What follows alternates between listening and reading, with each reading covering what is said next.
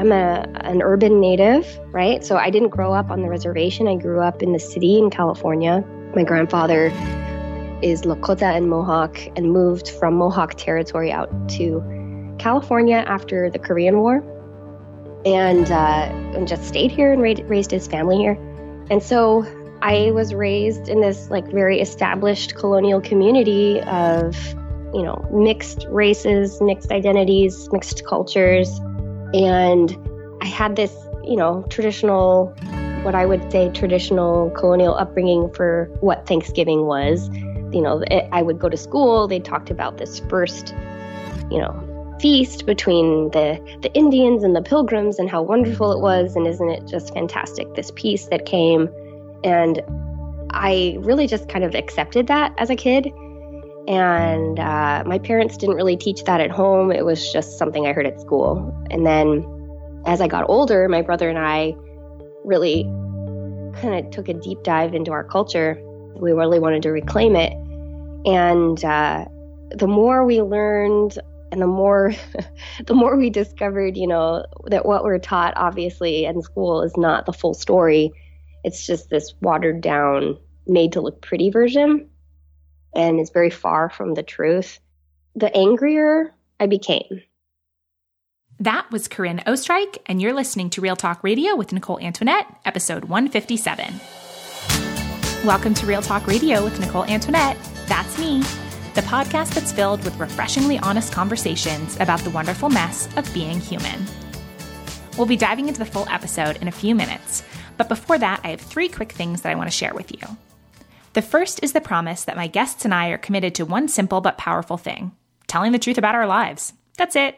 No one's here to sell you anything. No one's trying to get you to fix yourself or your life. You're great, and we're all just doing the best we can. That's what I believe. The next thing I want to share is a reminder that this is definitely an adult podcast covering adult subjects, often using adult language. And we talk about things like work, love, sex, money, addiction, friendship, racism, body image, mental health, grief, fear, courage, change, and pretty much everything in between.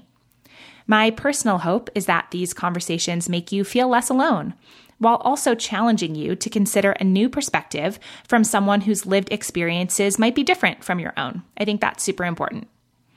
And then lastly, the last thing that I want to share before we get to today's episode is that you won't hear any ads or sponsor promotions on this podcast, because these honest conversations are 100% listener funded. They're made possible by awesome regular people like you who give $8 or more per 8-episode season. The show is and will always be free. But if you love it, if these conversations make you laugh, think, and feel less alone, I hope you'll go to patreon.com/Nicole Antoinette to make your pledge of $8 or more per 8-episode season. This kind of tangible financial support, that's what allows me to make the show. And it also pays everyone involved in making Real Talk Radio. That's me, my sound engineer, Adam Day, and every single one of my guests. It's been my dream for years to be able to pay all of my guests, and a few months ago, our community met the funding goal to make that happen. So all the guests whose stories you love are indeed getting paid for their time, with higher rates always being paid to our guests of color, as well as our queer and trans guests and others with traditionally marginalized identities. I know it's not the norm in the podcast industry to pay guests or to have a listener-funded show for that matter, I guess. But I fully believe that where we spend our money is a real-time vote for the kind of world we want to live in. And if I want to live in a world of honest conversations where people get paid for the work they do, especially creative work, that means it's up to me to create that model here at Real Talk Radio. And as a special thank you for supporting the show, you'll get access to over 40 hours of bonus content, as well as our monthly book club, my weekly behind-the-scenes email series. That's where I share my real life in real time. Plus, you'll be the first to know when tickets go on sale for live events and retreats. Sometimes the live events and retreats actually get sold out within the Patreon community, so if you're interested in that, that is a good place to be. Also, 5% of each season's profit is donated to a different social justice organization, with past donations going to places like Trans Lifeline, Black Lives Matter, and Planned Parenthood, so you can feel good about that aspect of your pledge contribution to this show as well. If you go over to Patreon, you'll see that there are currently 3 different funding levels. There's an $8 level, a $16 level, and a $25 level, each with their own unique, awesome bonuses. At the $25 level, that's where we do our live Google Hangouts. And oh my gosh, those are so much fun. Those are perhaps one of my favorite things that we do in the Patreon community. So one more time, that's patreon.com/Nicole Antoinette. And at the very end of this episode, you'll actually get to meet one of our Patreon community members who joins me for a fun little rapid fire question round. So stick around for that after the main episode for sure. And now let's dive right into today's episode. Today, you'll get to meet Corinne Oestreich. Corinne is a professional journalist who has been writing for powwows.com since 2014. She's Lakota and Mohawk and is an ambassador for the internet campaign #PhenomenalWoman and #PhenomenallyIndigenous.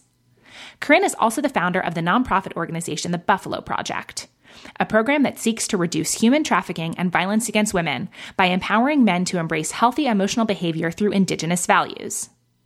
In this episode, Corinne shares her personal story of reclaiming Thanksgiving and reconciling the pain and anger that holiday has caused her and her family. She talks about healing, about the importance of buying art and clothes directly from Native people instead of, quote, Native-inspired companies, and also about how those of us who are not Indigenous can act in allyship to Native communities. Corinne shares about her experience as a surrogate as well, talking about what she's learned, why it feels like a spiritual calling for her, as well as her personal experience with miscarriage. This entire conversation is honest and thoughtful, and it was such a pleasure for me to get to know Corinne. I hope that you enjoy getting to know her just as much. So all of that starts in just a moment, and as always, you'll be able to find all the links and resources mentioned in this episode over in the show notes at NicoleAntoinette.com/podcast.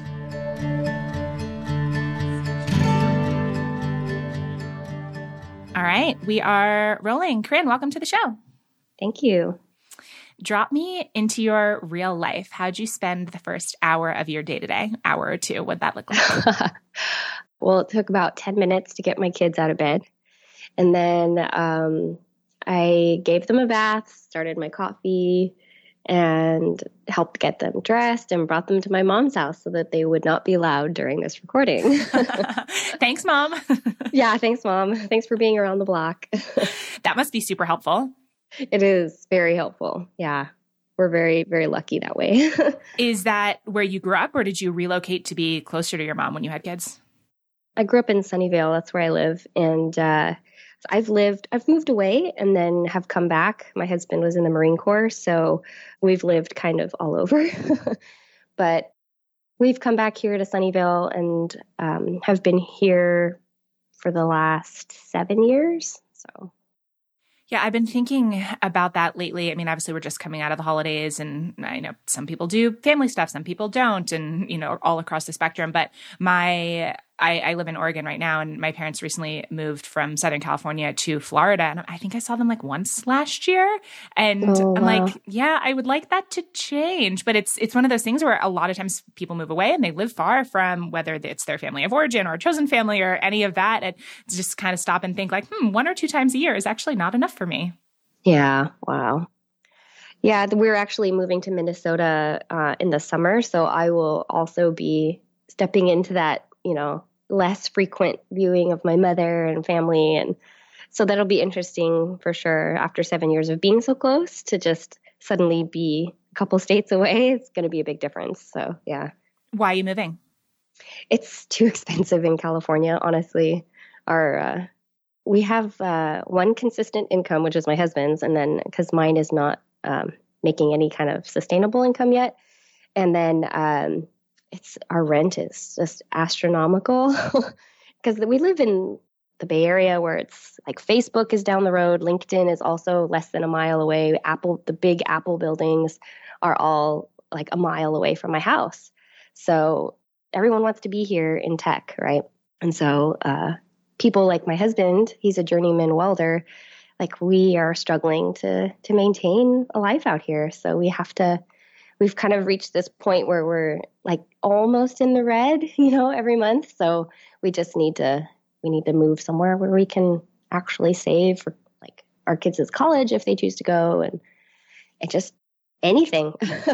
because right now it's not happening. Yeah, that's a very real and relatable answer. I'm interested, once you started, I guess for lack of a better phrase, city shopping for new places to go, other than cost, what was going into the decision for you? How'd you choose what you chose? Well, my husband is from Minnesota, so he grew up in this very small town called Aitkin, and they have like one stoplight. And so it's very different from where we are living right now, which is just impacted with people. He has sacrificed being away from his family for 7 years in order for me to be near mine. And now we kind of reached this understanding. I said, you've sacrificed for so long. It's my turn to sacrifice being away from my family so that you can spend time with your family. Because there's some illnesses in his family. And I think it's really important for him to be near them as much as we can.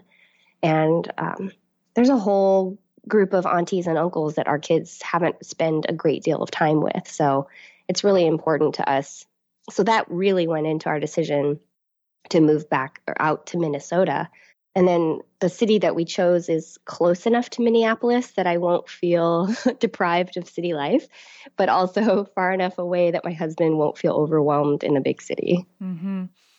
Yeah, I mean, so much of what you just said feels really relatable. And again, just really honest, this idea of compromise in relationships and in families. And okay, yeah, it's been wonderful. We started this conversation with, hey, it's so great that your mom's around the corner and can watch the kids while we do this recording. And also the flip side of that is, your partner isn't close to his family, right? And I think it's pretty infrequent now that, everyone that you know and love lives in the same city.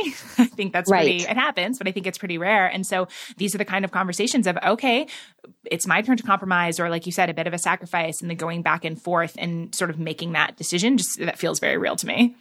Yeah, definitely. So this might be sort of a superficial place to start, but can we talk about your gorgeous skin for a second? Because it's at the time of this recording, the very beginning of 2019, and taking exquisite care of myself is one of my goals this year. And that includes taking care of my skin, which somehow as an adult woman, I just don't do. So please tell me all your secrets. All my secrets for my skincare? Yeah. Well, I wash my face every night. So I never fall asleep in makeup, never, as like with a little asterisk, never. Sometimes I fall asleep in my makeup, but usually I just use a bar soap and a washcloth, really. I don't use, I had some money invested in Rodan and Fields for a while because I was really bought into this idea of I really wanted to maintain a good facial skincare routine, but it was too much for me as a mom, to follow through, because I was by the time nighttime came around, I was so exhausted. All I wanted to do was put on my pajamas and crawl into bed. My husband, it takes him maybe 45 seconds to get ready for bed. Me, it just takes nowhere near that. So skincare was really down far on my list of priorities. But I just take a bar of soap and a washcloth, kind of like what my mom used to do growing up. That's how she used to go to bed every night. Just wash her face with a bar of soap and washcloth and then lotion. So I use Nivea, Nivea facial lotion, and I put that on after I wash my face, and then I just go to bed. Okay. Pretty simple. No, but I like it, but also consistency, right? I definitely cannot say that I wash my face every night. I feel like I wash my face almost never, which is probably part of the problem unless I'm in the shower. Yeah, I don't know why I have such a hard time with an evening routine. There's really I'm not a mom. There's no really good excuses for me not to. And yet it feels like this Herculean effort even to floss my teeth. And I'm all these other things I would like to have. It's not a time shortage. I have 10 minutes to do this. I just do. And for some reason, I don't know, I don't do it, but I guess that's a conversation or rabbit hole for another time. What's really strange is if I'm at a hotel, if I'm out of town and I'm staying at a hotel, I am meticulous about, I'm going to wash my face and I'm going to brush my teeth before bed, because everything is laid out so nice on the the hotel, whatever vanity. And when I'm at home, it's just not that way. But when I'm in a hotel, I'm it's time for me to shower, and then I'm going to wash my face and do this and that. It doesn't carry into my home routine for whatever reason, usually. I don't know why. Yeah. Also, the hotels where they have those magnifying mirrors, right? That come off the side. Yeah. Like I spend so much time just looking at my pores in those mirrors. So close. And it's like, I don't want to see, but I got to look, but I don't want to see, but it's there. So it's there. And something about the fluffy white towels. And I agree with you. I think that it is, It's like a different mindset. Also, it's like a break from that everyday routine type of situation. True. I am in the process of converting a small van into a camper van that I'm going to be moving into later this year. And so part of my thought of routine too is like, how do you establish routines when you don't really have a traditional home base, right? Because I don't want the answer to be that taking care of myself like completely goes to shit. Right. So the fact that yours is simple gives me hope. Oh, good. Well, I was just thinking about how hotels are very minimalist, but that like what you're going to be doing is even more so, I think. That's even more minimalistic. So we'll see. Maybe I will have amazing living in a van skin. Maybe that's the secret. Maybe. That'll be it. I'll let you know. I will report back.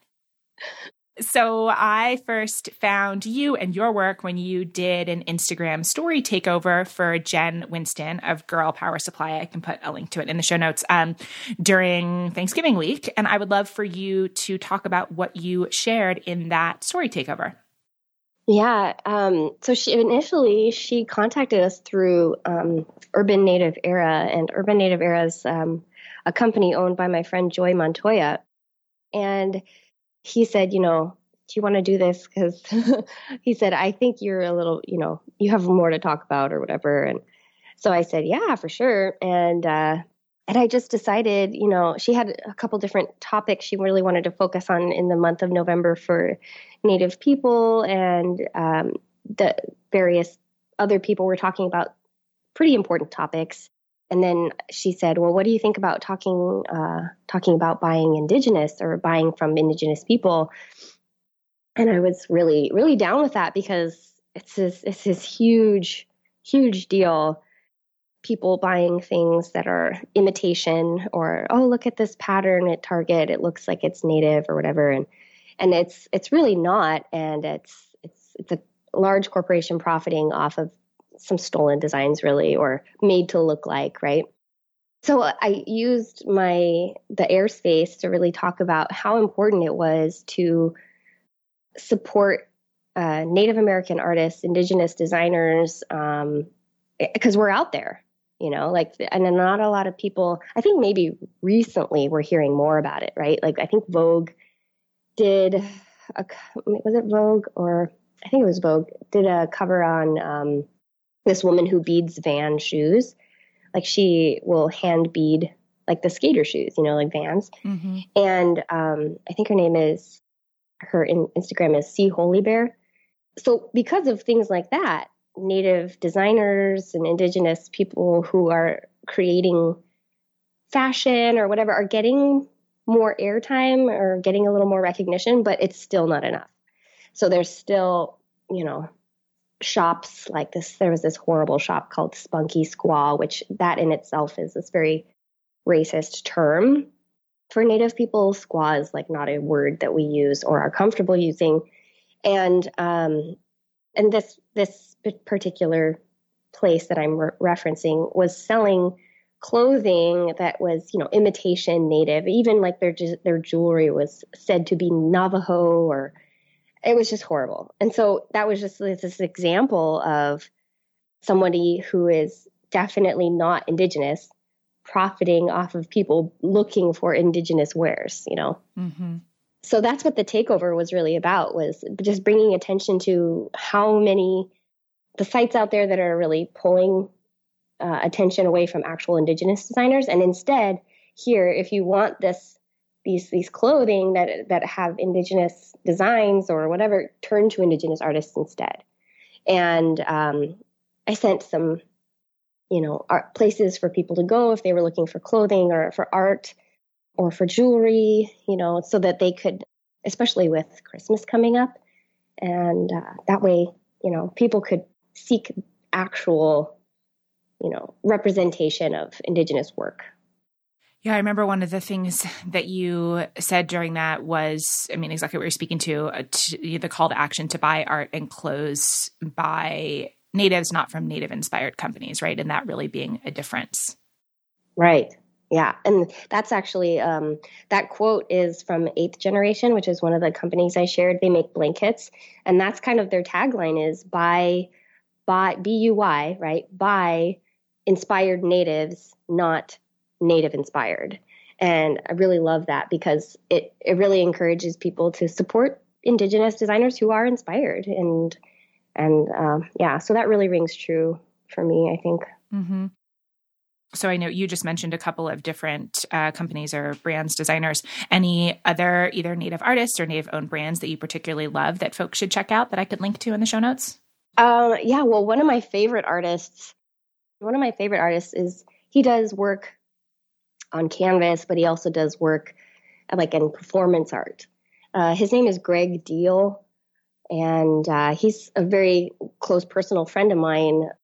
And he was actually in National Geographic for the month of December. They featured a picture of him with like a black outfit for one of the performance pieces he did. But his work is just really amazing. And he uses mixed media. So it's like old photographs, like the old, tin photos of native people combined in like, you can see like the McDonald's sign in the background. So it's like this juxtaposition of the past versus now.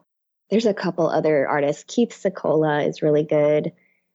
He does really amazing artwork. And there's just so many natives who are taking art away from what, most white people would think of as Indigenous art, right? Like the hunched over native on the horse, right? With the spear, like the exhausted warrior or whatever is kind of what you would see in museums as native art. But there's this like movement happening today of native artists who are totally reclaiming what it means to be a native artist and what our stories look like via art. And it's just so cool because it makes it's relevant, like, hey, we go to the skate park, we go to McDonald's or we do this. And it's not just all headdresses and, bone breastplates. Like it's real life. And this is like this is our real life. This is us existing in today. So there's a lot of really good artists. Yeah. Sure. Yeah. What you're speaking to, this idea of that not forcing anyone to, I don't know, like only make a certain type of art or tell a certain type of story, right? That is like, there's really tight boxes that, I don't know, traditionally folks are allowed to speak about or talk about. And what you said, like all of the artists and, creators of different types that are expanding that of, hey, it's actually not just headdresses, Yeah, definitely. Mm-hmm. And there's a lot of museums or art institutions who are not interested in hosting some of this new art because it doesn't tell the narrative that they want. I know that that's been kind of an issue with some of the artists that I know who have this new artwork, that maybe it's a little uncomfortable for people to look at because it tells a truth and it's not the truth that they grew up knowing. So yeah, it's very interesting. And social media has kind of given those artists a larger access to audience, right? Mm-hmm. Whereas a museum or an art studio who's like, that doesn't really fit what we want would be limiting. Yeah. So on this topic of I don't even know if juxtaposition is the right word, but the contradiction between, the story that's been told or the story that, I don't know, like you just said, like these museums are looking for a certain story, right? And this new thing doesn't fit with that, or this other thing doesn't fit with that. Can you talk a little bit about the Huffington Post piece that you wrote about Thanksgiving? Because I feel like that sort of fits into that similar space. Yeah. So the piece I wrote for Huffington Post was about Thanksgiving, and they wanted me to write about kind of my own personal story, my own personal experience with Thanksgiving. And I think that I thought I was unique in this approach to Thanksgiving or how I felt about it. But after the article came out, I got a lot of emails and messages from people telling me that they related to it. So maybe it's not as unique as I think. But I grew up, I'm an urban native, right? So I didn't grow up on the reservation. I grew up in the city in California. My grandfather is Lakota and Mohawk and moved from Mohawk territory out to California after the Korean War. And and just stayed here and raised his family here. And so I was raised in this like very established colonial community of, mixed races, mixed identities, mixed cultures. And I had this, traditional, what I would say traditional colonial upbringing for what Thanksgiving was. I would go to school. They talked about this first, feast between the Indians and the Pilgrims and how wonderful it was. And isn't it just fantastic, this peace that came? And I really just kind of accepted that as a kid. And my parents didn't really teach that at home. It was just something I heard at school. And then as I got older, my brother and I really kind of took a deep dive into our culture. We really wanted to reclaim it. And the more we learned and the more we discovered, that what we're taught, obviously, in school is not the full story. It's just this watered down, made to look pretty version. And it's very far from the truth. The angrier I became. So I got really bitter about Thanksgiving. And then to the point where I was like, I didn't even want to celebrate it. And I felt guilty eating turkey on Thanksgiving. I just was not feeling it. And then in the article, I talked about how I went to this wiping of the tears ceremony powwow, and which is it's a ceremony that's done for veterans, Native veterans who have PTSD or other trauma. And you go to this wiping of the tears ceremony, and it's led by an elder. And this particular one was led by Richard Charging Eagle. And he basically, you wipe away you wipe away the tears of the trauma, and it helps you to heal. It helps you to overcome your trauma or your PTSD issues. And it's very healing. It's a healing ceremony. Anyway, I was there, and I expressed some of this anger I was having to this elder that was there. And I said, I'm feeling really guilty about this holiday, and I'm feeling really angry. And the elder kind of turned to me. She was sitting in a wheelchair, and she said, you can choose how you feel about this day, but it is a choice. You can either let the holiday claim you, or you can choose to reclaim it. And oh man, those words really hit me, I was like, can I even do that? Is it even possible for me to reclaim this holiday? Isn't that, dishonoring to my ancestors who died because of this supposed feast or whatever, or opening their trust? And then I thought, well, maybe it's a dishonor to them to hold on to that anger for so long. Maybe they just want me to live. Maybe they don't want me to be angry anymore. And that's maybe hurting all of their sacrifices by living in anger. And so that was really, this conversation was the catalyst to totally shifting how I felt about Thanksgiving. And I found there's, I write about this in the article. There's this ceremony that happens at Alcatraz every year in San Francisco. And it's called the Sunrise Ceremony. And it's organized by the Muwekma Ohlone people. And it's all the dancing and everything is very ceremoniously Muwekma Ohlone. But everyone is welcome to come, and so long as you're respectful. There's no phones allowed, no recording devices. And you go, and it's this, this bonfire, and it's about reclaiming the holiday. So I decided to go to that coming Thanksgiving, which was not this Thanksgiving, but the previous.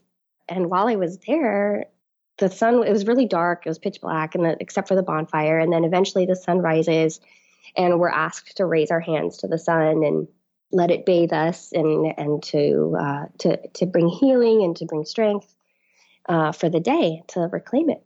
And this is not a huge point in the story, but I happened to have been standing next to Colin Kaepernick, who was there with some friends of his and his girlfriend for the ceremony, just to observe. He didn't want to be involved or part of it at all. He just wanted to be there.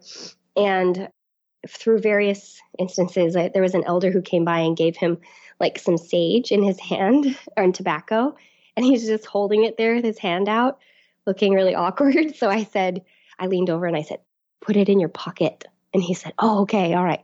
And he put it in his pocket. And then the next time someone came over to give him something, and he looks at me like, what do I do? And so it kind of developed into this, something happens and then I'm informing him what's going on. And it's just like this impromptu, like cultural advisor kind of thing. And people saw me talking with him and asked, let's do this, take him over here or whatever, because a lot of people were crowding him. And we had some time to be alone, just the two of us walking.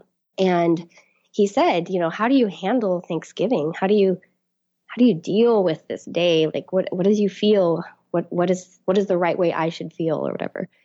And I said, the words of the elder came back to me at that moment. And I said, you can choose how you feel about this holiday, but it is a choice. It is your choice. You can let the holiday claim you, or you can choose to reclaim it. And it really just full circled for me in that moment. Like here I am giving this young man the advice that was given to me. And it's just, it's giving advice when it's still new for myself, but I'm in giving it to someone else, almost like ingrains it a little further in me. It almost makes it a little more a part of me. So yeah, I wrote about all of that for my article, and it did really well it was released on Thanksgiving Day this year. And it was really neat to see how many people that sentiment of reclaiming your emotions, reclaiming that day kind of just hit other people besides natives. Like, you didn't have to be native upset on Thanksgiving to feel that way. You could have been, any background and could identify in some way with that. That was pretty cool. Mm-hmm.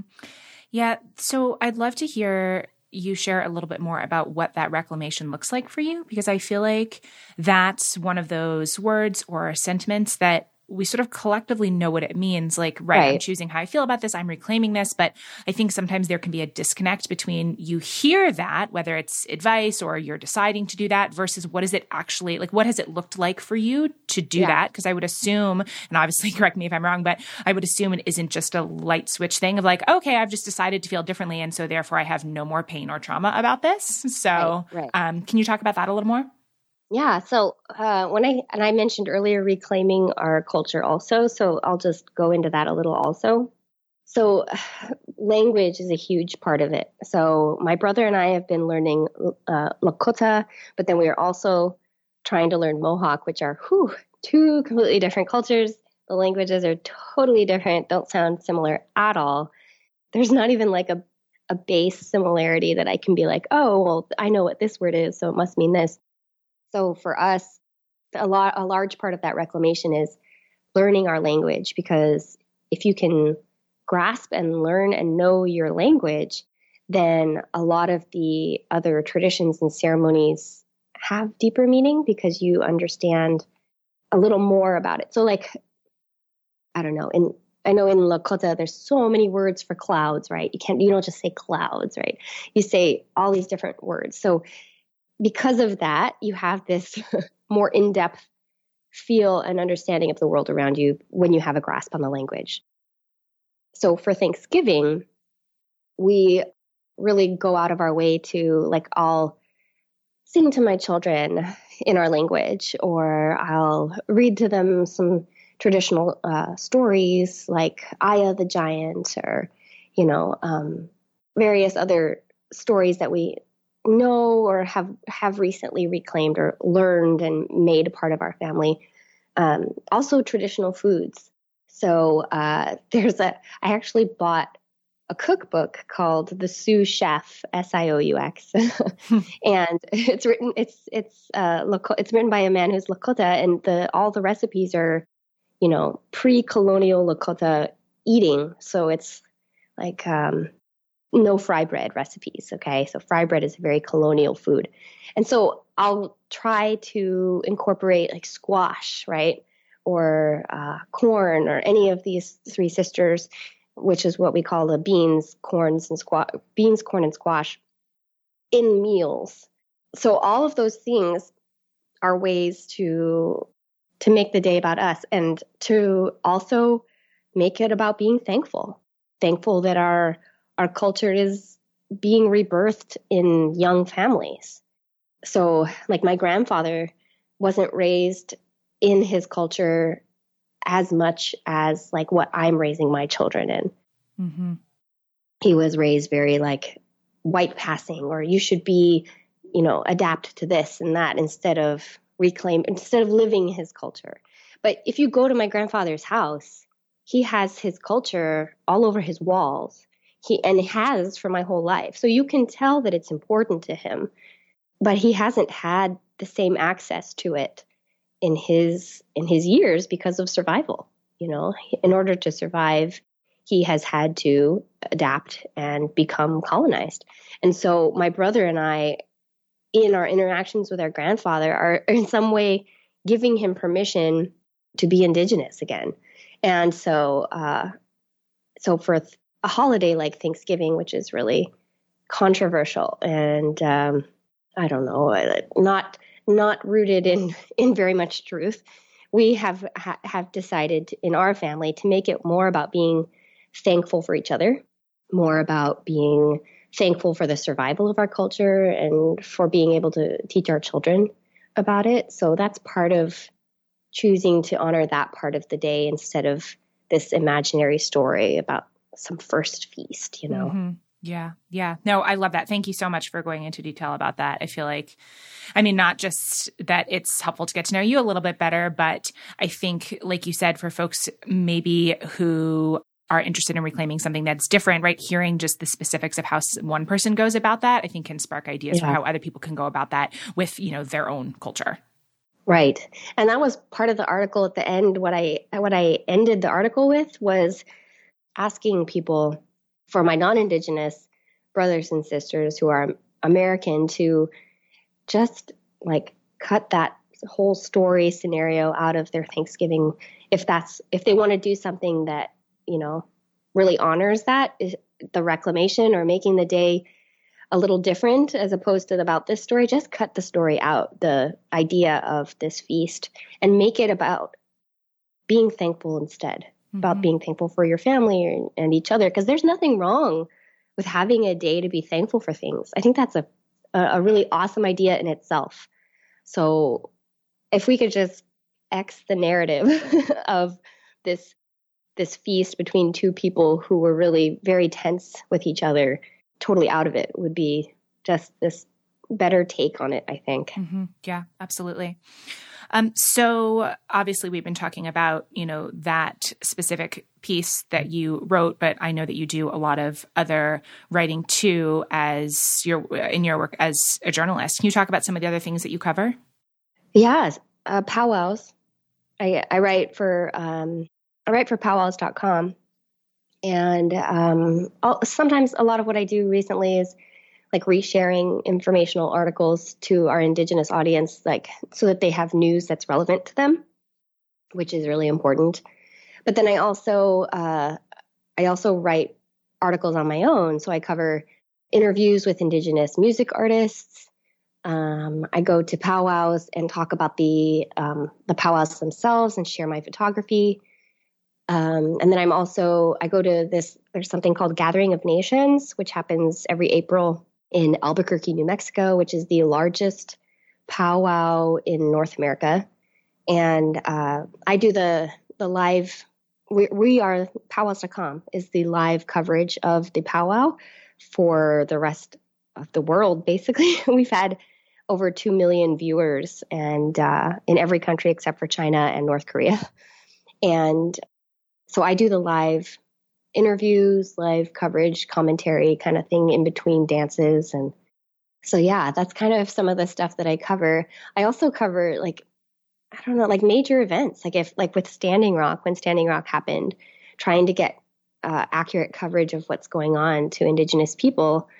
And that's important too, because the narrative that we are hearing from like larger news sources may be different from the narrative that Indigenous people want each other to know about, Mm-hmm. So yeah, that's kind of what I do. I've been working my way through your Tribal Nations mini lessons that you've been writing about. Yeah. I'm interested what it's been like to do the research for that, and something that just popped into my head. I don't know if this is relevant or not, but especially given that you're moving and that, you know, a sense of place is so important. I'm interested in like doing research for that in the land that you're moving to versus the land that you're on. And obviously this idea of the importance of acknowledging, you know, whose land we're on and all of that. I don't know. Is there anything in there that you want to talk about? Yeah. So one thing that I did with the mini lessons, I made sure that the sites that I researched the information from were the actual tribal sites. I didn't want to pull from Wikipedia. I wanted to make sure that I went to their tribal nation websites, pulled the information they wanted themselves to be represented as. And then I also happened to know friends. So I had initially I said, you know, recommend which nation you think I should cover on Instagram. And then people were writing me suggestions. And it was oftentimes their nation. So then when I was writing about their nation, I would turn to them and say, what do you want me to talk about? What do you want my followers to know about your nation? You know, what issues are you fighting with the government? What cultures are important to you? What cultural practices are important to you? That kind of thing. Tell me about your regalia. Like anything that was specific to that culture, I wanted to make sure I pointed out, because that's, you know, one thing that's really missed, I think, is people just kind of assume, I feel, that everything's just this pan-Indian culture and that we all wear headdresses and we all, you know, blah, blah, blah. But it's in fact, you know, 572 separate individual cultures with separate languages and cultural practices. So when I'm talking about like, you know, a Haudenosaunee nation, or if I'm talking about the Hopi, or if I'm talking about this, the Gwich'in nation, like all of these different nations are totally different cultures. So that was one thing I really wanted to include in my mini lessons. And I could have written so many story pages about really in-depth stuff that each nation was going through, but they were mini lessons. And I did want to make sure that it held the attention of the followers. Like that's another thing is if I write slides with a whole bunch of information, I don't know if people are going to read them.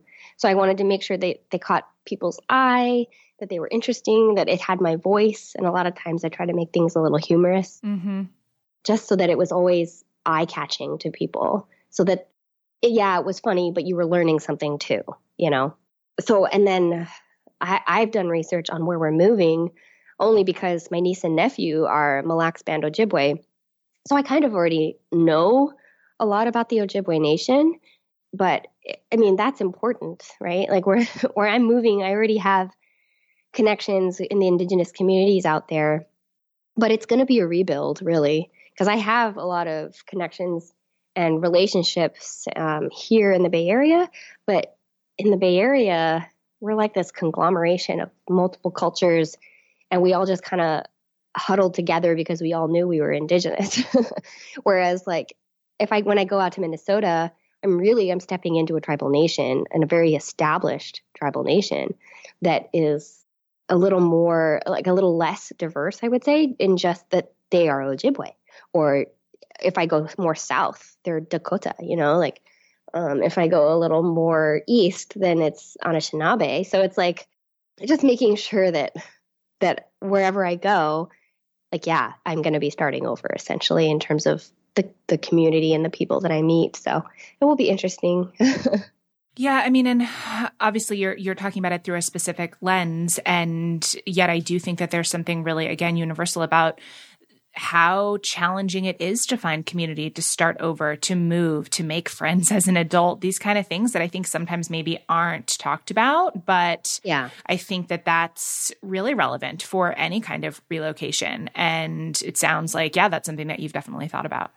Yeah. And also like making friends as an adult right now is even more different than making friends as an adult 10 years ago for me, because what I value and what I have turned to in my life is as important to me has shifted in the last 10 years, right? So now when I make friends, it's a very specific people that I will gravitate towards.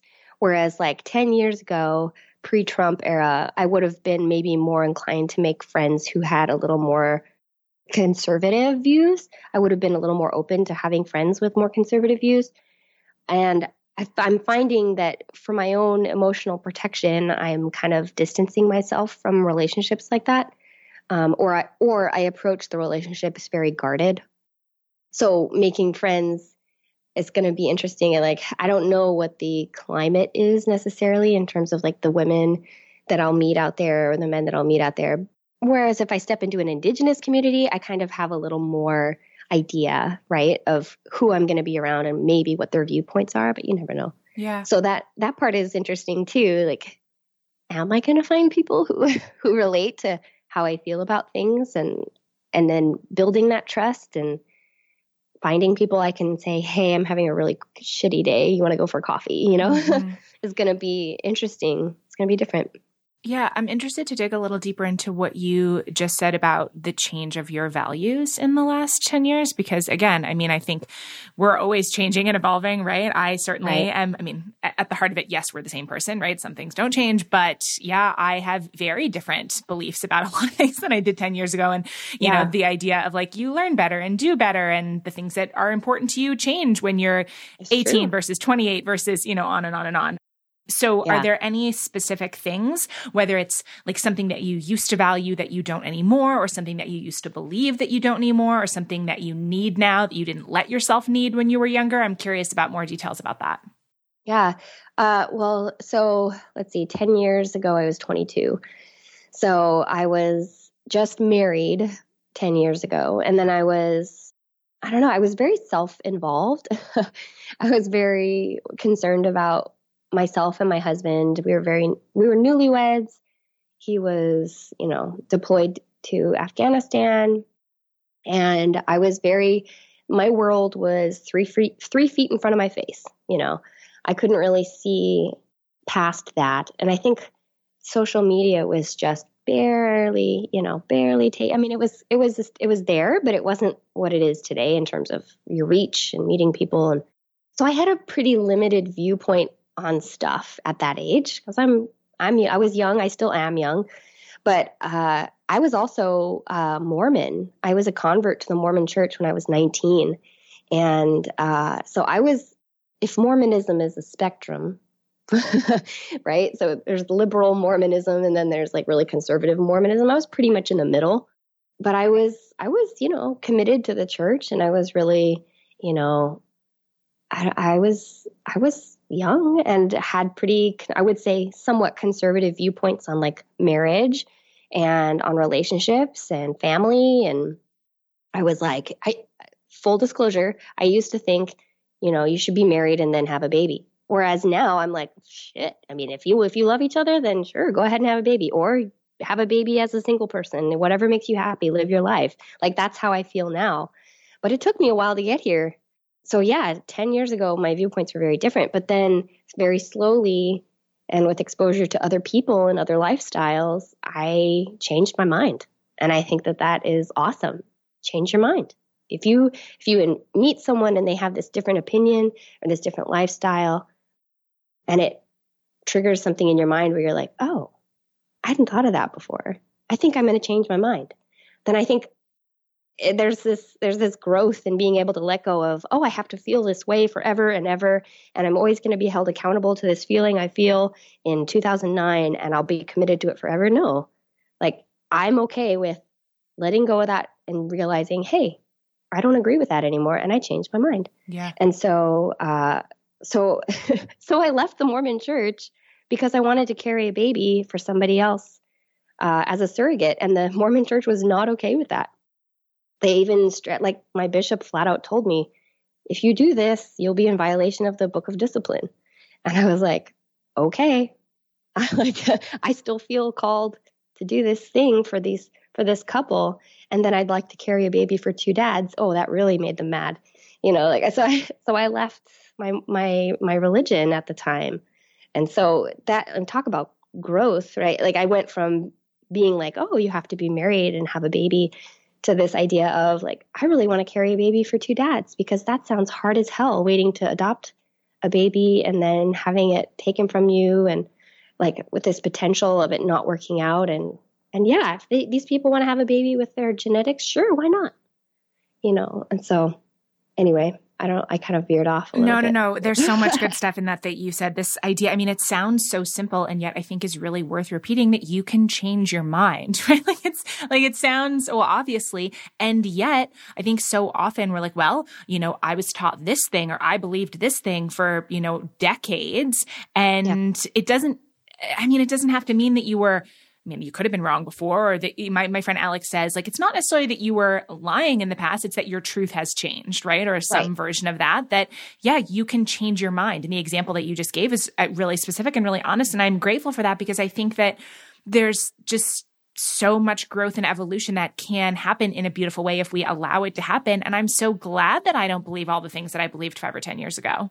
Yeah. You know? And so, no one is born knowing everything, So, yeah. So it's like giving yourself permission to, like you said, expose yourself to new viewpoints and different stories and other people's lived experiences, and you can change your mind. I love that. So you mentioned being a surrogate, which is something else that I'm excited to talk to you about, mostly because I don't really know anything about it. I don't have kids. I'm not planning to have kids. And so I'm really interested. This might sound silly, but I think it's good always, like you said earlier, that language is important. So for anyone listening who might not be familiar with surrogacy, can you explain it? Yeah. Surrogacy is giving my body essentially for the use of my uterus for a couple who wants to have a genetic child of their own. So, or a single person. So let's say I'll use a kind of a heteronormative situation here, like a man and a woman who it's determined that she cannot, for whatever reason, carry her own child, but they have embryos for an IVF transfer, then they would put the baby in my tummy. And so I would carry the baby for them and give birth to their child and then give their child back to them. So you mentioned when you were talking about it initially that it felt like a calling for you. Can you talk more about that? Yeah. So my daughter was a few months old and was teething, and it was a nightmarish night where she was just crying all night, and I was exhausted. And it's this really ugly part of motherhood that nobody likes to talk about. The miserable, all I want to do is sleep kind of motherhood. And I was just rocking her one night and crying, and she was crying. And then I just had this really humble moment where I was like, you know what? There are people in this world who would give anything to be as miserable as I am right now. And I need to be really thankful for that instead of feeling sorry for myself. And then I had this other notion pop into my head of, I have a healthy body. I'm able to carry a baby. I should do that for somebody else. I can help, so I should. And so at 3 a.m, after I got my daughter asleep, I went out into the living room and opened my laptop and started researching surrogacy. And it was borderline obsession, really. Like, I couldn't stop researching and I couldn't stop thinking about it. And every time I tried to stop thinking about it, Creator kept like putting things in my path to like redirect me back to it. And I always say, like, if Creator wants to be heard, like, there's not going to be a way for me to ignore them. It's going to be pretty obvious, and it's going to take over my life if I'm ignoring Creator and something Creator wants me to do. And that's exactly what happened. I couldn't stop thinking about it. And I talked to my husband and I said, this is what I want to do. And he was like, what? And he was totally like, you want to do what? And there's not a lot of information out there, really. There wasn't a lot on the process. There wasn't a lot talking about what to expect. This is what happens first, second, third. And I am someone who likes to know what's coming. So I gave him the information that I had, and then I waited. And he came up to me one day and was like, Corinne, I can see that this is really important to you. Let's do it. And so we did. Yeah, there's so much in here that I want to ask you about. The first thing that pops into my mind, and maybe this is sort of a strange place to dive in, but let's just go with it. I'm curious about your experience of doing something that's, I'd say, uncommon, right? Being a surrogate, I think, is not a common experience that lots of people have. And yet it's so visibly noticeable. Like at some point, eventually everyone can see that you're pregnant, which I'd assume means that you have to have explanatory conversations with lots of folks about surrogacy. Oh God, with everyone. Yes. Yeah. Can you talk about like what that has been like for you a little bit? Yeah, even the grocery store clerks, because these people, right, they see me every day. They know I'm pregnant and then, hi, how are you? Oh, your kids are so cute. And then I'm buying groceries and then I'll see you tomorrow, or whatever. They're seeing me get bigger and bigger and bigger. And then one day they're going to see me not pregnant and also with no baby. So I'm like, here are these strangers that I'm going to have to eventually give some sort of explanation to because I feel like I need to do that because that's just who I am. I mean, some people may be like, well, screw them. Like, I'm not going to tell them my business and that's fine. But for me, I felt this need to tell them. And so I was like, yeah, I'm pregnant. And they're, oh, you're going to have, 3. And when I was pregnant with twins, oh my God, the reactions were like, you're going to have twins. Oh my gosh, you're never going to sleep. And I was like, well, they're not mine. Which is like their face after saying, yeah, I'm pregnant, but it's not mine. Their faces are always so funny to me. Like, what? What are you talking about? And so I would explain to these people, yeah, I'm a surrogate. I'm carrying a baby for someone else because they can't have a baby. And then the reactions were always either like, oh my gosh, that's amazing. Or, oh. And then just didn't want to talk anymore. Or sometimes they were totally inappropriate and they were like, oh my God, how much are you getting paid for that? And I'm like, really? God. How much do you make for your job? Let's talk about your taxes, please. Show me your tax returns. Yeah. How is that appropriate? So yeah, I got some mixed reactions, but once I kind of told the people I was going to see pretty frequently, that was kind of it. Like if I was somewhere if I was on a bus and someone was like, oh, how far along are you? And I said, oh, I'm 27 weeks or whatever. And I knew I was never going to see that person again. I probably wouldn't spend the emotional labor explaining about it because it takes a while to really go into that with someone. But yeah, if I was going to see them frequently, then yeah, it was worth investing the one time and then just getting it out of the way. Mm-hmm. So I even went so far as to have information at the hospital ahead of time, like, hey, I want all the nurses to know what our situation is, because with my first surrogacy, they didn't know how to handle after the birth. They were like, oh, so you never want to see the baby again, right? And you don't want to talk to the parents. We'll put you on this floor. We'll separate you and yada, yada. And we were all like, no, I love them. We want to be next to each other. And this is not a strange, this is not we don't need to handle this pain, an adoption that would be painful or potentially painful. So it was really interesting writing protocol for the hospital with the social worker to try to, get them up to speed.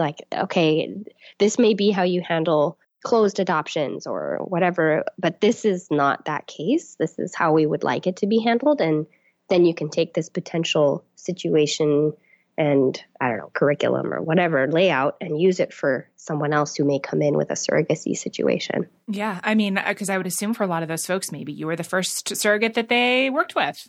Yeah, I was actually. It was really interesting, but I was glad, that I was able to help them know what to do for the next woman who came in as a surrogate. So what are some of the most common questions, besides the ones that kind of make you roll your eyes, that you get asked about being a surrogate? What are things that you like to talk about or educate people about, or, I don't know, stories that you love to share about it? The number one question I get asked the most is, do I feel an attachment to the baby? And, is it hard to give the baby up, is what I get asked, which is problematic language in itself, I would say, because I'm not giving a baby up. I'm giving their baby back. And so I always correct that first. I'll say, well, actually, I'm not giving a baby up. I'm giving their baby back to them. And so then after prefacing it with that, I'll say, I developed a relationship with the parents. So if anything is difficult, it's parting with the parents because we've developed this friendship and this familial relationship. And so then I know they're going to dive into those first few months of no contact with anyone, trying to keep babies alive, So that's the hard part, is having someone that I talk to constantly every day about this upcoming delivery, and then them being a family and stepping away, and that's part of the process. And so giving the child is never the hard part, because I've worked for that moment for so long, and the mindset going in is serving others and serving these people who want to be a family. So when that moment comes, it's not sad. I was anticipating it. I was excited for it. Yeah, absolutely. And then it becomes a joyful thing. Yeah. So you mentioned doing kind of as much research as you could at the beginning, but obviously you can only research so much. So I'm curious, what was most surprising for you the first time around as a surrogate? I think the most surprising thing about my first surrogacy and the research was really that there wasn't a lot of information out there for someone who wanted to know what the process was. And so I kind of went into the surrogacy journey, I wouldn't say blind, but with very minimal information on what to expect emotionally, what to expect in terms of doctor appointments. And so I started a blog, and I started it in 2014 and I maintain it today. And I talk about, this is what happens first, second, third, fourth, because if somebody out there wants to do surrogacy and they're like me, where they like to know what's coming, they would just have to go to my blog and read, what several different journeys for me were like. And so I think it was surprising for me that I was willing to, it was surprising in myself that I was willing to really be that transparent in my journey for other people. So there I am again, really just wanting to educate and to help other people, because I knew that that's what I would have wanted, is like something to read that tells me exactly what to expect. Yeah, I think about this a lot. I mean, obviously the through line of basically all of these episodes and my mission with this show is this idea of having honest conversations. And, honesty can exist alongside privacy, right? People don't have to share every single thing about their lives, right? I certainly don't believe that. But I do think that what you're saying resonates with me a lot, this idea that honesty about our own lived experiences is really a gift, because, however much we're, again, willing to share. And I think that honesty can be valuable even while privacy is still maintained. People don't, deserve access to every single thought or feeling or right that we experience we've ever had. But that the ability, like you said, for someone maybe who's interested, maybe is considering surrogacy, to have a resource like your blog to go to of, okay, maybe this won't be exactly what my experience is like, but here's the truth of what this experience was like for someone, right? And I just think that there can be something really helpful and comforting about that, and it just like helps folks feel less alone. Oh yeah, for sure. And then on top of that, also, I've had 5 different women who have gone on to become surrogates themselves because of following my journey. So that was like this is this, bonus, right? Saying like, oh, because I was willing to be transparent about my story, now other women have decided that they wanted to do this also, and they're changing lives because of that. And so that's really touching for me to hear about. Yeah, I also think that it's easy, especially when we talk about like social media or reach or platform size, to think that in order for something to be impactful, that it has to be reaching thousands or hundreds of thousands of people, right? And yet talking about making, right, when you just said that 5 women have done this, right? And that has had impacts for 5 different families or intended parents, right? I obviously don't know their situation, but there is like, it's on one hand, I feel like it would be easy to be like, oh, it's just 5 people, but that's 5 people, right? That's 5 different situations where like lives were changed for the better because of this thing. And I think it's sometimes easy to overlook the impact of kind of person to person thing or one person at a time situations. Yeah, exactly. Yeah. So you mentioned, how open and transparent you are on your blog. And one topic that I know that you've written and shared about with that kind of honesty is about miscarriage. I've heard you talk about it both as a surrogate and otherwise. And obviously I know it's an emotional topic, so of course only share what you feel comfortable sharing. But I'm curious to ask what it's like for you to have a miscarriage when there are other people involved, the intended parents? I mean, like, what is that like emotionally when it's not, you're not processing it just for you? Like, how do you care for yourself through that? I would imagine that you also are sort of caring for them. I don't know. I mean, I'm making a lot of assumptions, but that struck me as something that I hadn't considered. And so I'd be grateful for anything you wanted to share about that. Yeah. And I'm totally willing to talk about it also. It was so different miscarrying a child that was not my own. But then it was also very much the same. It was physically the same. Okay. So there was the death of the child that I was carrying. And then there was the physical delivery, which is like, you never hear about that part of it, right? You hear someone miscarries and you think, oh, it's just bleeding again, right? But it is, you pass matter. Like you pass a little tiny thing. Like it is slightly traumatic, really, if we're being honest.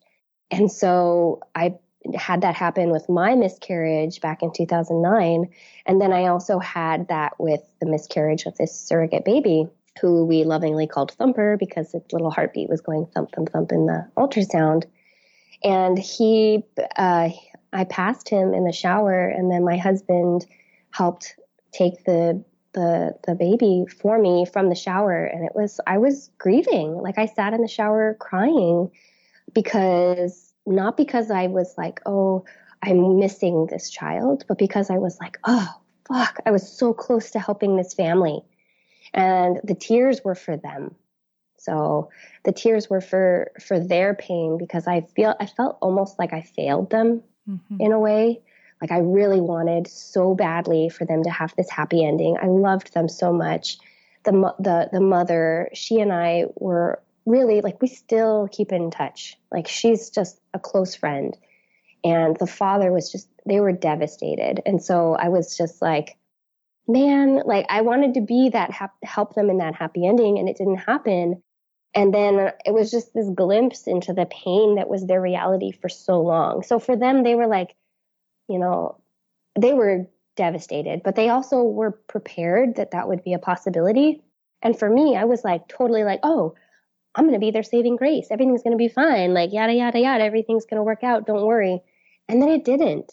And so I was really just totally crushed for them.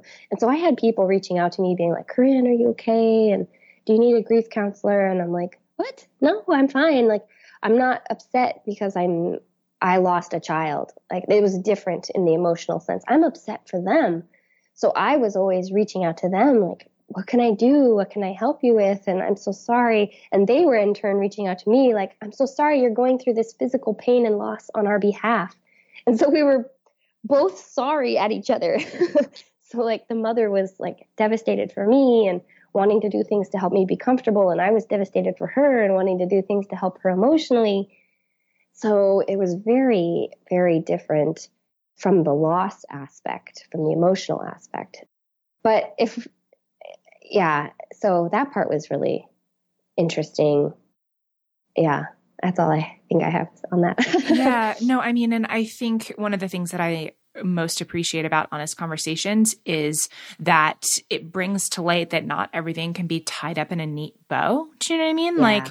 Like what you just shared. I mean, it sounds like a lot of grief from multiple people involved and, like you said, slightly or more than slightly traumatic, and that it's okay, this thing happened and then what, right? Like we like when this story is using, the surrogacy example, like, and then I gave them this baby. And like you said, the happily ever after, right? I'm sure that feels wonderful for everyone involved. And also like everything else in life, that's not always what happens. Like sometimes things don't work out. Sometimes things aren't okay. Sometimes we go through enormous amounts of pain and grief and loss, both for ourselves and on behalf of other people. And there's just something in that's like, I don't have any answers or like any wisdom, and I don't think that you are necessarily saying that you do either, but it's like, sometimes things don't work out. Yeah. Yeah. That's true. And I think it was difficult too, because like I had been successful delivering 3 babies for other people. And then I was like, had all this confidence. Right. And then it just knocked the wind out of me. Right. I was like, oh, well, now I don't know what to say. Now I don't know what to do, So I guess I'm still waiting for that happy ending. So I'll just wait with your listeners, I guess. So yeah, that brings up my next question. Is surrogacy something that you see as part of your continued future? Yeah, it is. I was in a match for a gentleman who was the godfather for the first baby I carried, so I knew him for a while. But for whatever reason, the embryo transfer didn't work out, and that was November. And then so then we decided to end the match, and then now I'm waiting for another couple. So I'm just kind of waiting for there to be someone who goes to my agency and says, oh, Corinne's profile looks really great. We'd love to meet her. And then it's like this awkward dating. Like, hi, nice to meet you. Will you carry my baby? It's like, hi, nice to meet you. Can I carry your baby? It's in a very, not exactly that way, but you know what I mean? Like we get to know each other with this high stakes of, am I going to carry a child for you? So yeah, the Tinder of babies. Right? Exactly. That's what it is. Swipe left. Oh, that's hilarious. Before we move on to a different subject, is there anything else I know that there's probably lots of different topics or discussions under the conversation umbrella of surrogacy, but is there anything that you haven't gotten to share yet that you wanted to share? I would just say that thinking about surrogacy and what it's done for my life and my family, another question I get is how has it affected my life and my family's life choosing to do this? Because I have kids and they see me going through a pregnancy twice, delivering a baby and then delivering twins, but we don't bring the kids home. So I have people who ask, how has that affected your family and your kids? And I would say that just deciding to do surrogacy was the greatest decision of my life, because my children are older now, but they remember what mommy did. And they remember me talking about, I'm carrying, my IP's babies for them because they can't have a baby without mommy. And so I'm going to help them and then give the baby back.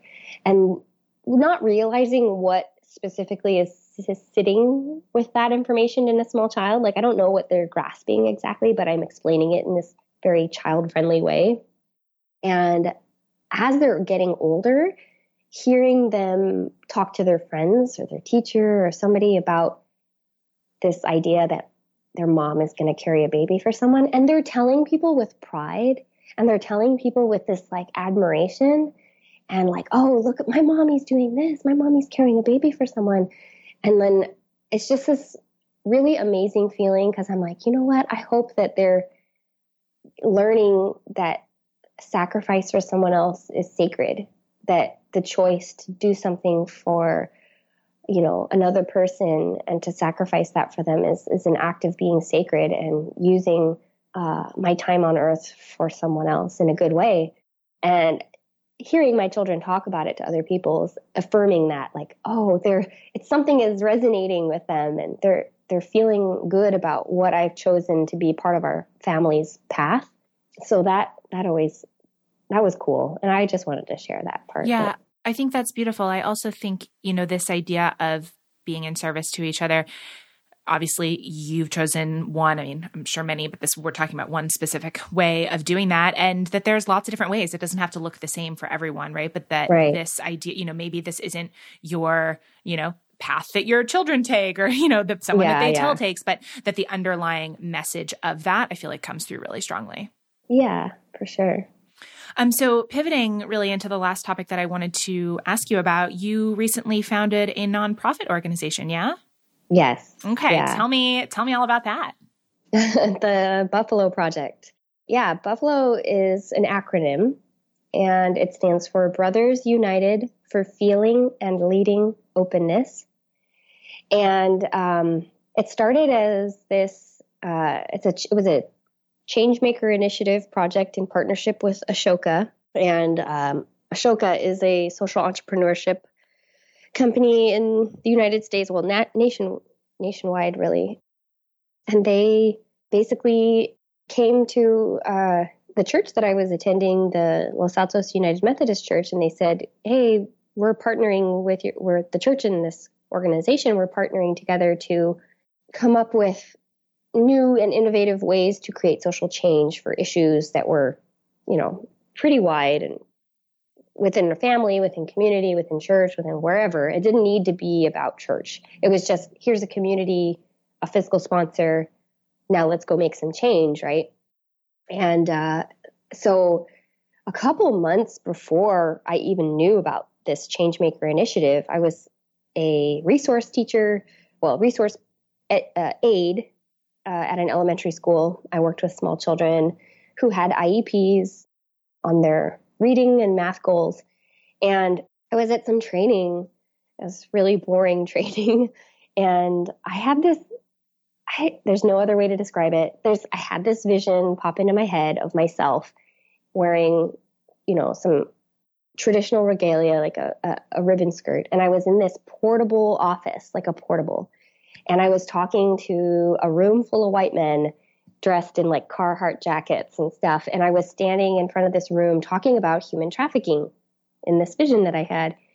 And it was very strange to me because I was not in that line of work at all. I worked with small kids. I was not an expert on human trafficking at all.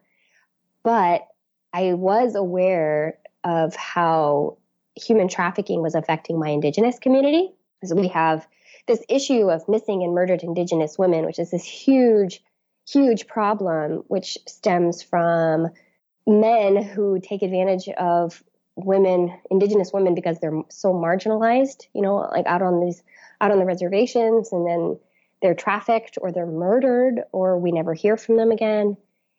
And so I knew that was a greater issue, but this vision made no sense to me. And so I just kind of tucked it away. And then when I was sitting there and they were announcing that this was going to happen and they wanted to hire 26 fellows to create their own fellowship journeys, I was covered in goosebumps. I was just like, oh my God, this is it. This is what I need to be doing. And it has to do with that vision that I had. And I felt like I wanted to just jump up out of my seat and run. It was this rush of adrenaline. And it was unlike anything I'd ever felt. Maybe I would say it's similar to how I felt when I needed to go research surrogacy, that calling feeling, Mm-hmm. And so I said, okay, it needs to be about human trafficking, but what is the root of human trafficking? If I just help women who've been trafficked, that's not going to fix the problem. I want to fix the problem. And so I started to go deeper and delve deeper into, what if I decided to attack the demand for human trafficking? Let's go at this from a business aspect, right? Let's attack the demand so that they don't even have a chance if there's no demand for human trafficking. What would that be? And that would be if we had a nation full of emotionally healthy men who had access and tools to dealing with their own emotions, they're not going to be turning towards, women who've been trafficked, right? So we have, here's an example. We have man camps out in the oil fields in South Dakota, which are right next to the reservations. Women have been missing off of the reservations, and they're being trafficked into these man camps and forced into prostitution, and it's horrible. And and that's not even the extent of it. Women are being trafficked from Canada down across Lake Erie into, maybe I'm not quite right on the lake. The lake from Ontario, they're being shipped on shipping containers in the boats to the United States to be trafficked. This is a huge problem for Indigenous women. So I was like, if we can help create men who have healthy emotional mindsets and can access their own emotions and deal with things, then they're not going to be as prone to violence against women. They're not going to be turning to women who've been trafficked. And maybe we can arm them to stand up together when they see something that's not okay, right? If I can work with men in the man camps, because not all of them are bad, right? We have good fathers and husbands who just want to make a check and go home to their families. But maybe they see something in the camps and they don't feel comfortable saying something. So if we can arm them with tools on how to band together and what to do when you see something, then I can give good men tools and opportunities to stand up and say, hey, that's not okay. I don't agree with that. So that's really what we are and what we do. We're workshops led by men for men arming them with these tools and these ways to process things. Mm-hmm. Yeah, I mean, and reading more about, and I know this is a new project, but reading more about it, one of the things that struck me was, you say, or it says on the website about the goal of seeking to reduce human trafficking and violence against women, like you said, through empowering men, but empowering men to embrace healthy emotional behavior through Indigenous values. And I'd love more detail on what you mean when you say Indigenous values, because I know that this is the work that you're doing it's not aimed necessarily at Indigenous men. Right. Yeah. So what that means is, so traditionally, like in my Lakota culture, men are balanced. Okay. So if there's if we're talking about a balance, it's feminine or femme energy and masculine energy. And if there is a lack of the feminine, then a man is imbalanced. Okay. And there's a story about the white buffalo calf woman, which is it's a sacred story about how this white buffalo calf woman appears to a young boy, and she says that she's going to be bringing knowledge, and to go tell the elders and the people in the village that she's coming. And he does, and no one believes him. And the white buffalo calf woman appears as a white buffalo calf to the people and brings knowledge and this sacred pipe. And really what she was doing is restoring balance. Okay. She was restoring the feminine energy to the people who have become imbalanced in this story. And so the pipe is kept, and it's still kept today. And it's this very sacred pipe that represents a balance and knowledge of the people. And so I wanted to incorporate that, or I guess I would say give a nod to it without claiming to be that story, I guess you would say. So it was very important to me to not try to claim, we're the Buffalo Project because of this story, but to those who know the story, get why the two are tied, I guess you would say. But so the idea is to help these men see that balance is traditional, that accepting both, and not even just in Native American pre-colonial Indigenous ways, but also in like traditional Norwegian, pre-colonial Norwegian ways, like the Sami people or like Vikings, fought alongside warrior women. Like this is not a new idea that men would be working alongside women and in balance with women and be balanced themselves. So that's really what it's about. It's bringing Indigenous teachings of every culture into the workshops to help fortify this idea of this is not just a new idea. This has been your ancestors' way of life forever, as a way of like empowering them to be feeling empowered and sharing their emotions, and to accepting that balance will not just be a new thing, that it's a thing that honors their ancestors. Yeah, and sort of interrogating the modern approach to masculinity. Yeah, definitely. But it's like, I feel like when I listen to some of the TED Talks about masculinity and how they need to reach their emotions, I did feel like there was this lack of like, they needed to be a little more rooted or grounded in that idea, which was why I felt it was important to incorporate that so many Indigenous cultures, pre-colonial Indigenous cultures, before being told they need to change their ways, really embraced this idea of duality and really embraced this idea of what it means to be a gender, right? And I mean, there are so many cultures who have different views on what gender is and multiple genders and everything. And I feel like this idea of colonialism or to define that, telling people, you should be this way or you're wrong, erases that and the importance of that. Yeah.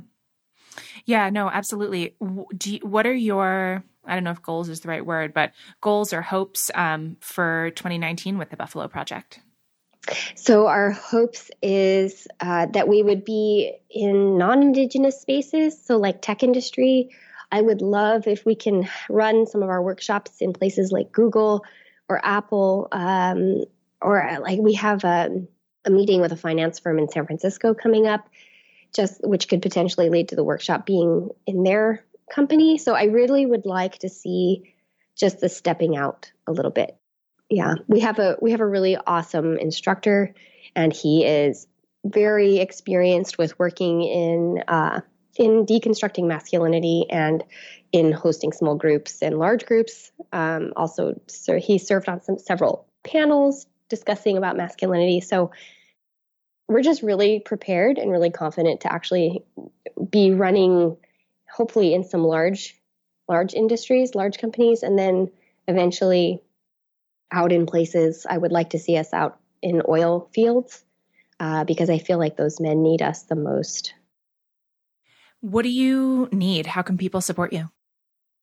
Right now, we are totally reliant on funding from donors. So that would be a huge help. We have a grant writer. However, our we're still going through a fiscal sponsor, and we haven't gained our 501c3 status yet. So at the moment, we're kind of limited on the grants that we apply for. So really, it's funding.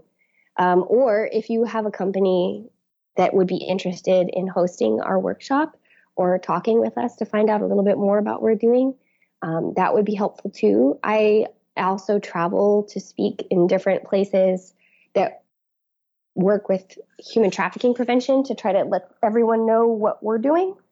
Because I think that it's important to be in communication with each other in terms of fighting human trafficking, to know what everyone is doing, and that builds each other up. Because there's a lot of burnout working in human trafficking prevention. And I can't even imagine. Yeah. Yeah. So when you hear this is what someone else is doing and it's new and this is what we're embarking on, it kind of re-energizes. So I travel and talk to places. So if people are listening and they're like, oh, I would really love to have Corinne come talk about what she's doing, then I do that as well. So. Mm-hmm. Yeah. Speaking of traveling, at the time of this recording, we're a few weeks from the Indigenous Peoples March in DC. I think I saw that you were going to that, right?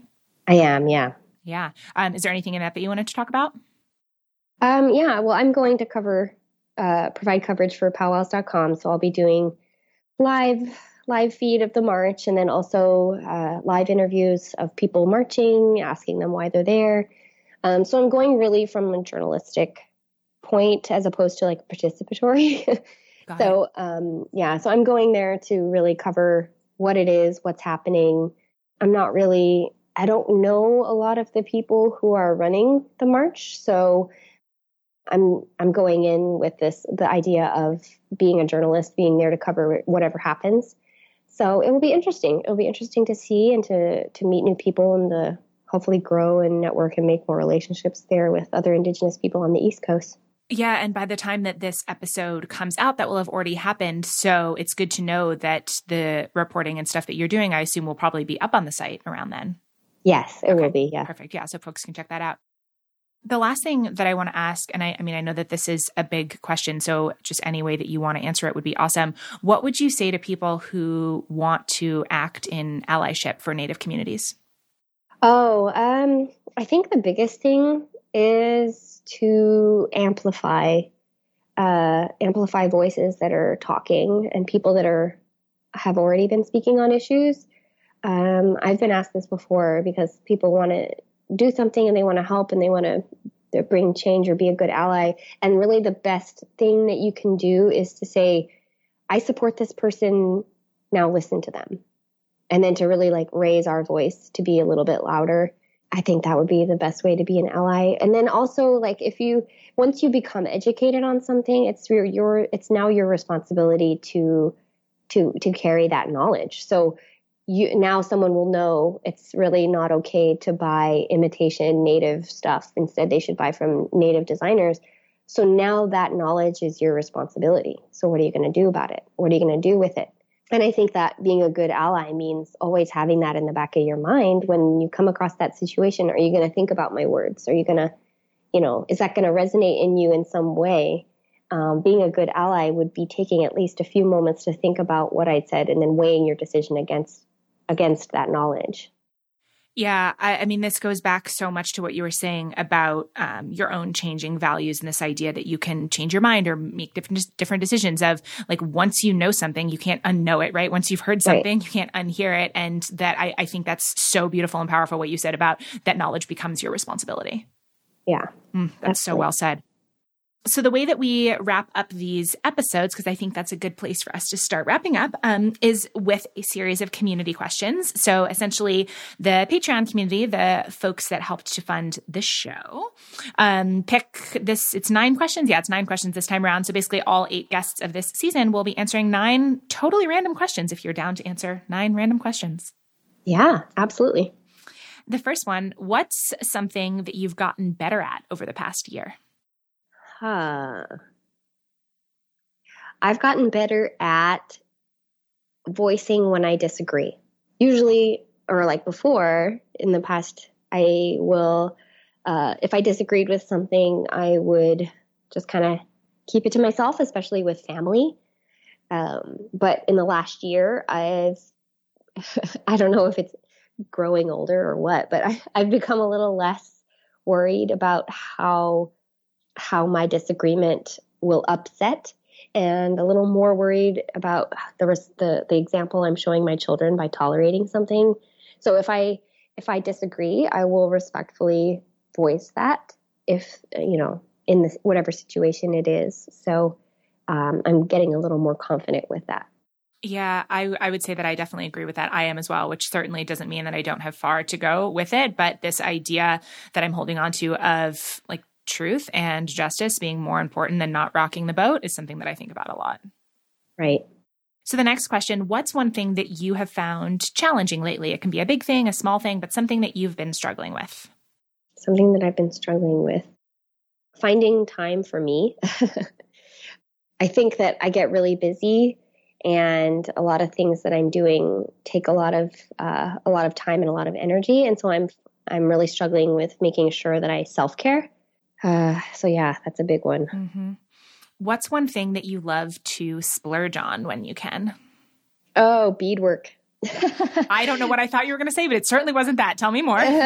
Yeah, jewelry, like beadwork earrings, or a medallion, like regalia, I guess you would say. So like in some of my pictures, I'm wearing like these big beaded earrings or like painted parfleche earrings, and it's like those are expensive because people put a lot of hard work into them, but oh man, I will splurge on a good ribbon skirt or like a good pair of moccasins. Like I will splurge on that. I was just going to say, for new folks who go to follow you on Instagram, your earring game is really strong. So yeah. Well, now people know where all my photography money goes back into beadwork. Tell me about a time, and it can again be something big or small, when you failed at something. Oh, when I failed at something. Yeah, big failure on my part. I tried to do this photography series called the American Police Officer Project. I don't know what I was like, my dad's a police officer, but he's like really, like he's Mr. Black Lives Matter, like making sure people follow the rules kind of police officer. Totally like, I don't know. So I really wanted people to know that there were officers out there who were like gonna call out other rotten officers when they F up, right? So I was like really protective of my father and his job as an officer. And so I was like, I'm going to do this American Police Officer thing, which is a portrait series that covers photos of like portraits of police officers from all over and talk about the very human side of these officers. And it was okay. It was fine. The pictures were really nice and the people were great. However, it failed. It failed because there were a lot of officers who didn't want to participate. And then it also failed because one of the police agencies I won't name, or 2 of the police agencies I won't name who they are, stole my idea and decided to run it as a way to get people to come try to apply for their police force, I guess. I don't know.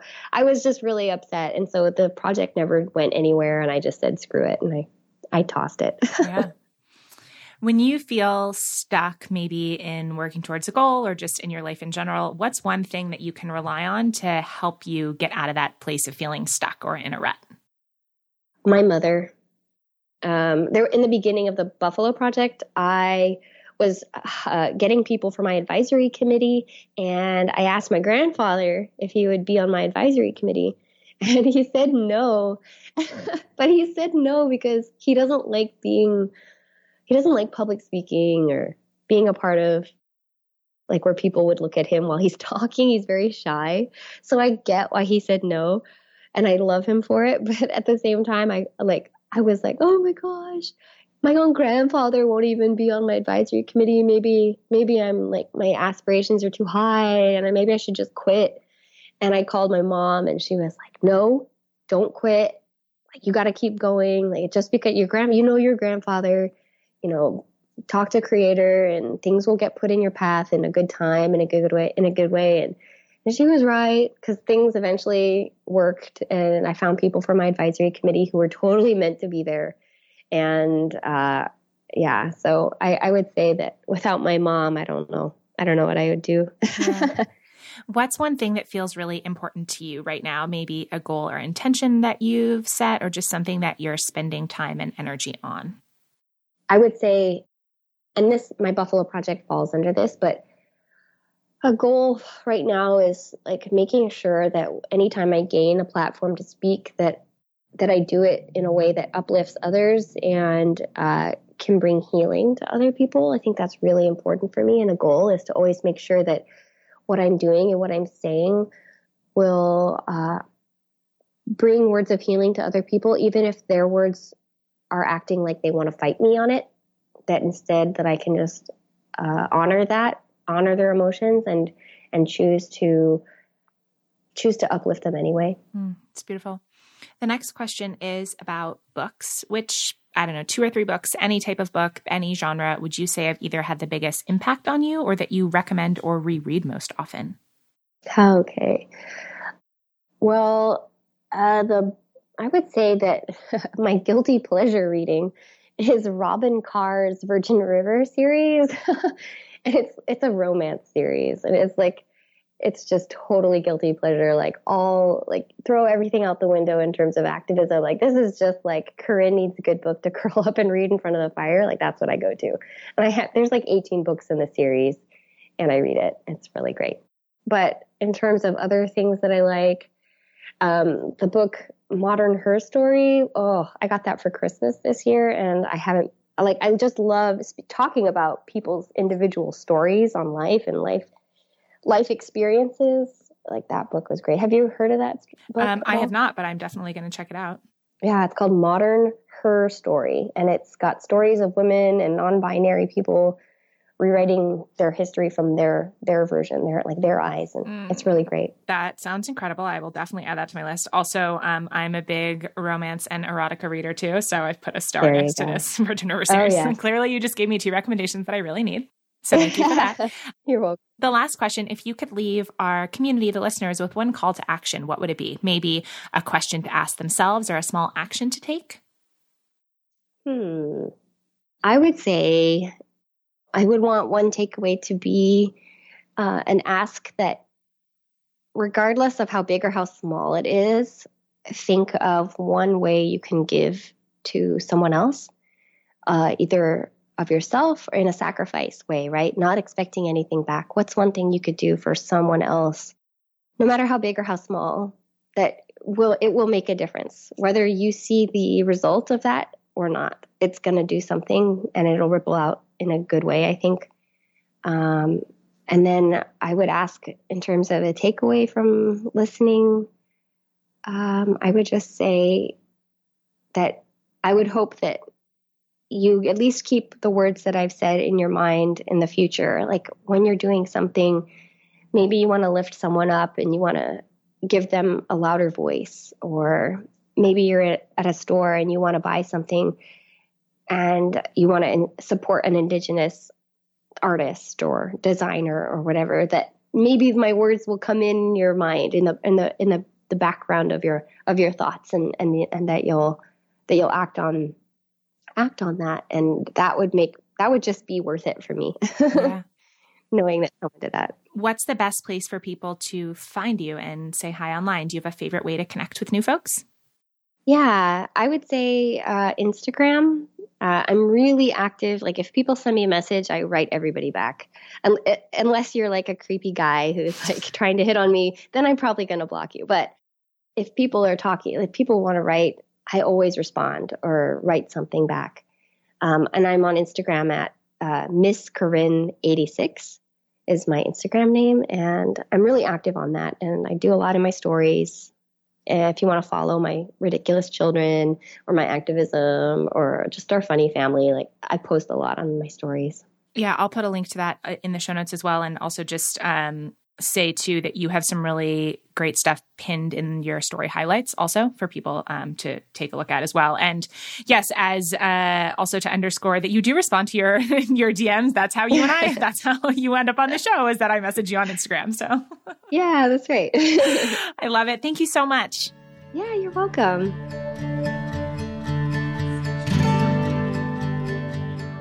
And that's our show for today. Thanks so much for listening and for being part of the Real Talk Radio family. Speaking of the Real Talk Radio family, I want to give a huge shout out to Adam Day, my producer and sound engineer. Adam created the music for this show, and he makes everything work and flow and sound way better than I ever could. You can find him and his music and his sound editing work at adamday.net. And as I said way back at the top of the episode, this is a 100% listener-supported show. The show is made possible by awesome people like Caitlin. Hi, Caitlin. Hi, Nicole. How are you? I am so excited to ask you some fun little rapid-fire questions if you're ready. I'm ready. Let's go. All right, my favorite question first. What are you totally obsessed with right now? Ooh, good question. I just started attempting ceramics, and one of my roommates and I have started a pottery class at a local community college, and we're learning wheel, and I am unbelievably terrible at it. I've heard that in general people are awful when you first start ceramics, but it's been like, I think I'm like especially terrible, but it's been a really good practice of like learning how to be excited about things that you're bad about. I love that so much. I also have been thinking more myself about wanting some like hands-on, non-internet, like non-technology related hobbies, right? Mm-hmm. And there's something about, totally. I have no experience with ceramics or pottery or anything like that, but it's like similar to the reasons that I like cooking and baking. It's like off, it's like very different. Yeah, I love that. What's one thing that you have been awesome at lately? Go ahead and brag a little bit. Oh man. Okay. One thing that I've been awesome at lately. I wasn't doing the best job of like consistently reading towards the end of the year, and I've done a lot better this year. I think last week I read like 5 books. I mean, they were all fiction, like relatively short, but it like kickstarted my like, okay, now I'm getting back into like going to the library and like getting all my books. And so, yeah. I love that. I'm pretty good about that. I also love the library. My library lets me check out directly to my Kindle, which has been like the best thing. Oh, so convenient. Mm-hmm. Yeah. What's your go-to song when you need a mood boost? Oh, that's a good question. What is I guess right now in this very moment, it's Wow by Post Malone. Next question. I love hearing people's answers to this question because it gives me like ideas for new things to look up and like listen to. And so good. What's one goal that you're working toward right now? Ooh, I'm floating the idea of, I don't know if this is a direct answer to the question, but I'm floating the idea of moving to New York, or at least like exploring a different city. I live in Portland, Oregon, and I've been there for a while. I went to school in Eugene, which is just a little bit south of here. And I feel like I want to move to a bigger city to get the experience of like living somewhere where I wouldn't know as many people, and there's a lot more things to do and like, I guess a lot more stressors. And I feel like you would learn a lot about yourself by moving, like, just doing something that's a little uncomfortable. Yeah, I grew up in New York, so if you ever want to talk New York, send me an email. I'm happy to do that. That's exciting. I've moved a ton, so I am always like a big fan of what you can learn, right, by like being in a different like geographic space and a different culture and different people. And yeah, that's awesome and exciting. Last question. What's one thing that you have recently been wishing that people were more open and honest about? That's a good question. And I feel like in the past when like I've had various discussions with like you and other people, like sex and money is something that like always seems to come up.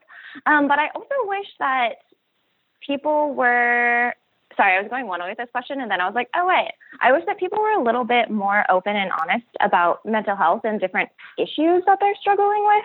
I don't know. I just feel like it's odd because we're kind of like in this area where like it is a lot easier to talk about certain things, and there's just like more awareness about, okay, like different people are struggling with different things, but I still feel like there's still like a major stigma. And sometimes like when you bring things up, if you're like, oh, you just have like regular everyday anxiety, then like, oh, okay, everyone's comfortable with discussing that. But like once you get into the realm of like, oh, well, someone's having panic attacks, like people just completely like shift and they're like face clouds over and they're like, okay, well, this is like past the like realm of like what I can handle. And so they like kind of just like shut down. And I wish that we had an environment where like people were able to talk about like all varieties of things within the mental health spectrum without other people like shutting down and getting uncomfortable with like, oh, I don't want to take your baggage on. Yeah. Yeah. I think that's incredibly well said. I also feel like I wish it was, I guess, easier to be more open and honest in like real time when things are going on. I think people are a lot more receptive to,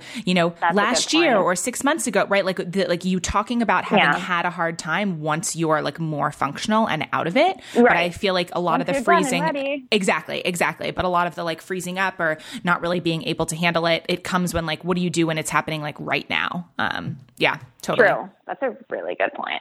So you are a member of our Patreon support squad, which means that you're one of the people that listeners can thank for making this podcast possible, since you make a powerful reoccurring pledge that helps to fund the costs of producing the show each season and paying the guests, which I am super grateful for. And I would love for you to share two things. The first, why you decided to support the show, and then the one thing that you love most about being in our community or the bonuses or anything like that. Yeah, absolutely. So I've been following you since before you started your podcast, and I was really excited to be able to support your podcast. Like, one, just because I really respect you and the kind of work that you're creating, and you say it very beautifully in your podcast about like what this pledge means, about like the fact that giving this money to this podcast is supporting voices of different, like of a variety of folks, and also like marginalized communities, because like you make a point to seek to have a diverse cast of folks come in, and also like sorry, I phrased that kind of odd, but so that's one reason. And I also really love your notes of grit and grace. You're a wonderful human and a wonderful writer, and I wanted to be able to support you because I feel like the work that you're doing just sends like this nice positive like ripple out into the world. And I know that this podcast is really beneficial for a lot of people because, like, one, I listen to your outros, and two, like, you highlight like wonderful humans and like bring people that I would have probably not have been able to find on my own into my life, which has been really nice. And my favorite part of this community, I think, would be, well, one, I do love your writing, but I've been to two of your live events, and they have been absolutely wonderful. And Caitlin, another Caitlin, I met her at the first Real Talk Radio live event that I went to, and then now we work at the same co-working space, and like now she has her own podcast. Shout out to Roots of Lore, and like it's just been a nice way to meet people. And yeah, I just appreciate the work that you do. Yeah, that's really meaningful for me to hear. And it's been such a treat to have you at both those live events were so much fun. And when I heard that you and other Caitlin, hi, shout out to Caitlin 1 and Caitlin 2, were working at the same co-working space. And like my secret dream with all the live events and retreats is that like people become best friends. And so like when like some version of that actually happens, I feel like super delighted. So I love that you shared that. And so obviously you already mentioned that you live in Portland, but do you want to share like a social media link or something in case people want to say hi? Sure. I don't have a ton of content on my Instagram, but my Instagram is at That's What Katie Said, and that's and what do not have vowels, and Katie is KATIESAID. Yeah, I love it. And to everyone listening, if you love the podcast, if you want to help keep it going, if you want over 40 hours of bonus content, plus lots of other fun opportunities and extras, just go to patreon.com/Nicole Antoinette to make your pledge of $8 or more for each 8-episode season. I can't tell you how much that support means to me, and it'll be so much fun to get to know you better after you've joined our community. Perhaps we can even record a future outro together like this one. So until next time, here's a big virtual hug and a reminder that we're all just doing the best we can, and no matter what, we're in this together.